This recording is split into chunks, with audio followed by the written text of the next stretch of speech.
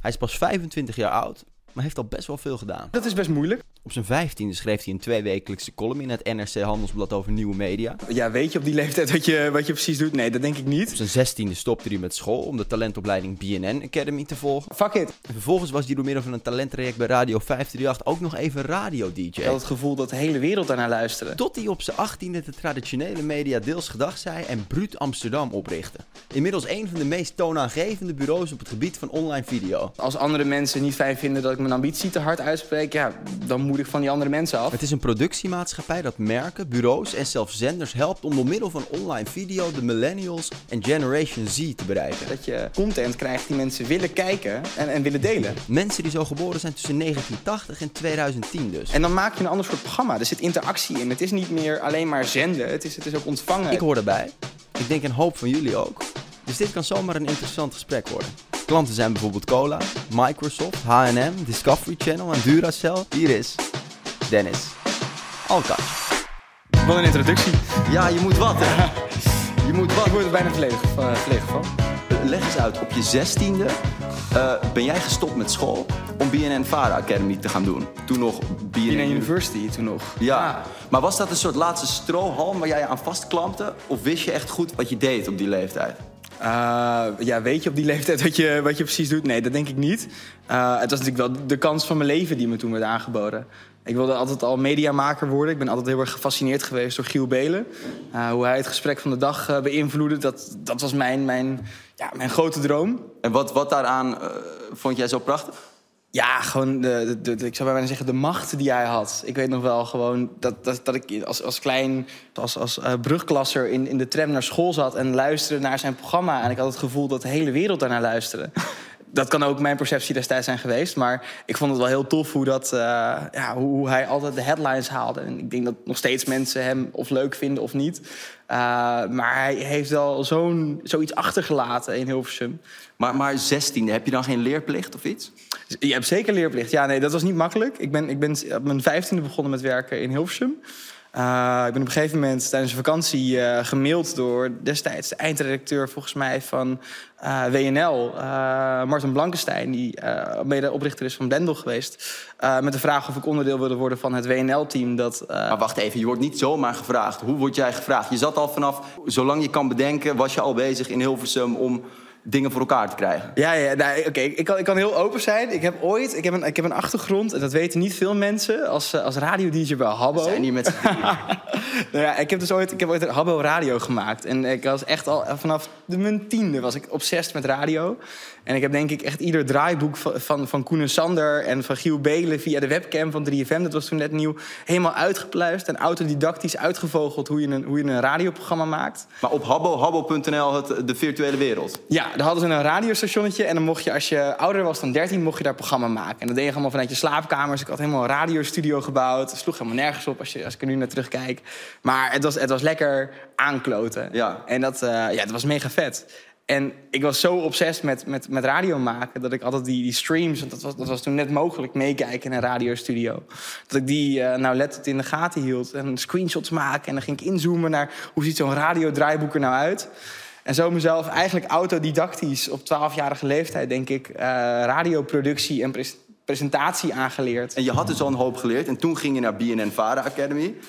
Was dat wat je hoopte dat het was? Heb je er veel uit weten te halen? Ik heb enorm veel geleerd. Het was voor mij echt een grote droom dat ik in het Hilversum opeens een 9-to-5 had. Waar ik dus ook mijn opleiding voor gedacht zei. Dat ging ook niet zonder slag of stoot. Maar ik moet wel zeggen dat eenmaal aangekomen bij BNN was het niet wat ik er helemaal van verwacht had. Nee? Nee, ja, ik hoopte heel erg, en zo zit het in mijn beleving, dat het een organisatie was waarin natuurlijk de Dennis Storms en de Valerio Zeno's programma's maakten, omdat ze gewoon rebels en ze wilden gewoon. Maar het eerste wat ik eigenlijk meekreeg van mijn toenmalige eindredacteur of baas was dat het niet altijd even gepast was om je ambitie uit te spreken. En ik zei altijd, ik wil de nieuwe Giel Belen worden. Ik wil de ochtendshow presenteren. En het is me altijd wel meegegeven dat het misschien niet gewenst is om dat zo hard uit te spreken. Ja, en was dat ook de reden dat jij toen na 2 talentopleidingen te hebben gedaan, van zowel radio als BNN, dat je dacht, ik ga dan mijn eigen productiehuis oprichten? Ik denk wel dat daar inderdaad een verband in zit. Op een gegeven moment ben ik voor mezelf begonnen omdat ik dacht... ja, als andere mensen niet fijn vinden dat ik mijn ambitie te hard uitspreek... ja, dan moet ik van die andere mensen af. Dus dan ga ik maar voor mezelf beginnen, ja. En wat ging je doen? Hoe krijg je op je 18e een eerste klant? Nou, dat is best moeilijk. Ik heb op een gegeven moment... nog een tijdje bij 538 gewerkt. Toen ook nog daar mijn leidinggevende probeerde te overtuigen... dat we echt iets met social media en online video moesten doen. Toen zeiden ze bij de nummer 1 van Nederland... nou, weet je, Dennis, focus jij nou maar op je radioprogramma. Je bent DJ in opleiding. Als je nu ook nog een keer gaat bemoeien met onze social strategie... dat wordt wel wat veel. En influencers werden net een ding. YouTube was enorm opkomend. En ik was er wel heilig van overtuigd dat... ja, dat succes wat influencers inmiddels wel bewezen hebben... in ieder geval in bereik... dat ook voor merken een enorme kans zou zijn. Dat je als merk zijnde op internet... een hele waardevolle 1-op-1 relatie kan aangaan met iemand thuis. En eigenlijk inderdaad op een gegeven moment... toen belde mijn eerste klant me op en die zei... ja, wil je dit doen? En toen dacht ik, ja... mag ik schelden? Fuck it, ik ga het gewoon doen. En toen ben ik gestopt, aangegeven dat mijn focus wel echt op mijn eigen bedrijf zou gaan liggen. En toen begonnen, 2 januari 2014. Wat leg eens uit? Jij focust je op millennials en Generation Z.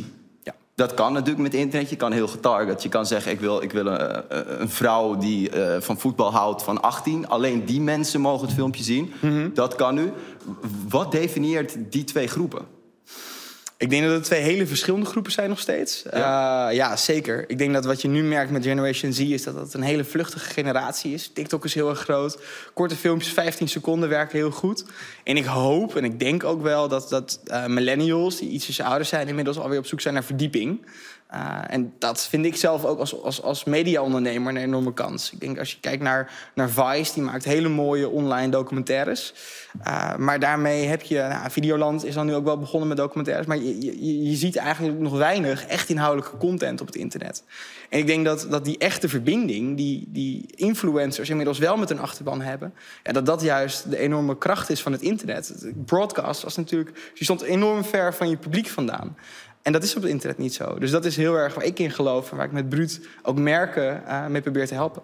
Ja, maar je zegt dus je moet verbinding creëren. Hoe verandert dat het maken van de video's voor jou? Ik denk wel enorm. Op een gegeven moment hebben wij een programma gemaakt voor Discovery Channel. Dat was op televisie uiteindelijk ook en op internet. En in het programma volgen we in 28 afleveringen een jongen, Bas... en die wilde de wereld gaan zien. En die gaat op een fiets van Amsterdam naar China. Kijk. En hij heeft dat helemaal gedocumenteerd. Hij heeft ons gaandeweg, houtje touwtje, met DHL's en SD-kaartjes opgestuurd. Hij heeft alles zelf gefilmd, ging geen crew mee. Maar je kan je voorstellen, dat is een reis met enorm veel emotie. Het is fysiek zwaar. Dus ik denk dat als dit een televisieprogramma was geweest... dan had er waarschijnlijk een eindredacteur mee geweest. Er was een crew mee geweest. Het was een heel ander soort programma geworden... wat veel minder echt was. Het was misschien wel reality geworden... maar een ander soort reality. Ja. En ik denk dat het grote verschil niet alleen daarin zit... maar ook in het uitzenden. Wij ontvingen die SD-kaartjes. Hadden dan een window van 3-4 dagen om een aflevering te editen... en dan stond het online. Dus de mensen die op YouTube zijn reis wilden volgen... die waren eigenlijk semi-live onderdeel van de immense trip die hij aan het maken was. En dan maak je een ander soort programma. Er zit interactie in. Het is niet meer alleen maar zenden. Het is ook ontvangen. Het is ook reageren op de comments. Ervoor zorgen dat het publiek eigenlijk... veel holistischer onderdeel is van het programma. En dat vind ik heel erg tof. Ja, maar echt gelijk feedback. Hoe krijg je dat soort ingrediënten in het eindproduct voor elkaar als je aan het maken bent? Want laten we even bij het begin beginnen. Ga jij naar een bedrijf toe om te zeggen... hey, ik wil meedoen aan die pitch? Komt een bedrijf naar jullie en zegt... kom maar met iets? Kom maar met een idee? Of... Bruut balanceert eigenlijk op 2 werelden. Als wij met zenders werken, daar is natuurlijk een beetje waar John de Mol groot in geworden is... dan ga je met een format naar de zender toe en dan hoop je dat je het verkoopt. Ja. We werken ook voor heel veel merken. En het mooie vind ik aan werken voor merken is dat er een bepaalde behoefte is. Zij merken vaak dat er een bepaalde doelgroep op televisie niet meer bereikt kan worden... en hebben dan de behoefte om iets met online content te gaan maken. En dat is vaak wel het moment waarop we gebeld worden... en we de vraag krijgen om een concept voor hen te ontwikkelen. En dan, wat zijn de dingen die jij dan krijgt krijg je dan gewoon een stukje tekst? Krijg je een product? Wat? Het kan heel uiteenlopend zijn. Het kan een probleemstelling zijn. Een van onze grote klanten voorheen was een heel groot cosmetica-merk. En die zei, nou, we merken dat onze tv-commercials niet meer worden bekeken door jonge meiden die op zoek zijn naar cosmetica. Help ons met die jonge meiden bereiken. Dan krijg je een heel mooi blank canvas waarbij je gewoon zelf allemaal dingen mag gaan bedenken. Maar het kan ook veel campagnematiger zijn, waarbij er gewoon gezegd wordt, nou, we brengen over een maand brengen we nieuwe hardloopschoenen op de markt. En die moeten door middel van content worden verkocht. Ga maar aan de slag. En wat zijn dan dingen waar jij naar op zoek gaat voor je echt met een groep samen die ideeën gaat bedenken? Zijn er dan echt dingen die je wil weten van die doelgroep? Of?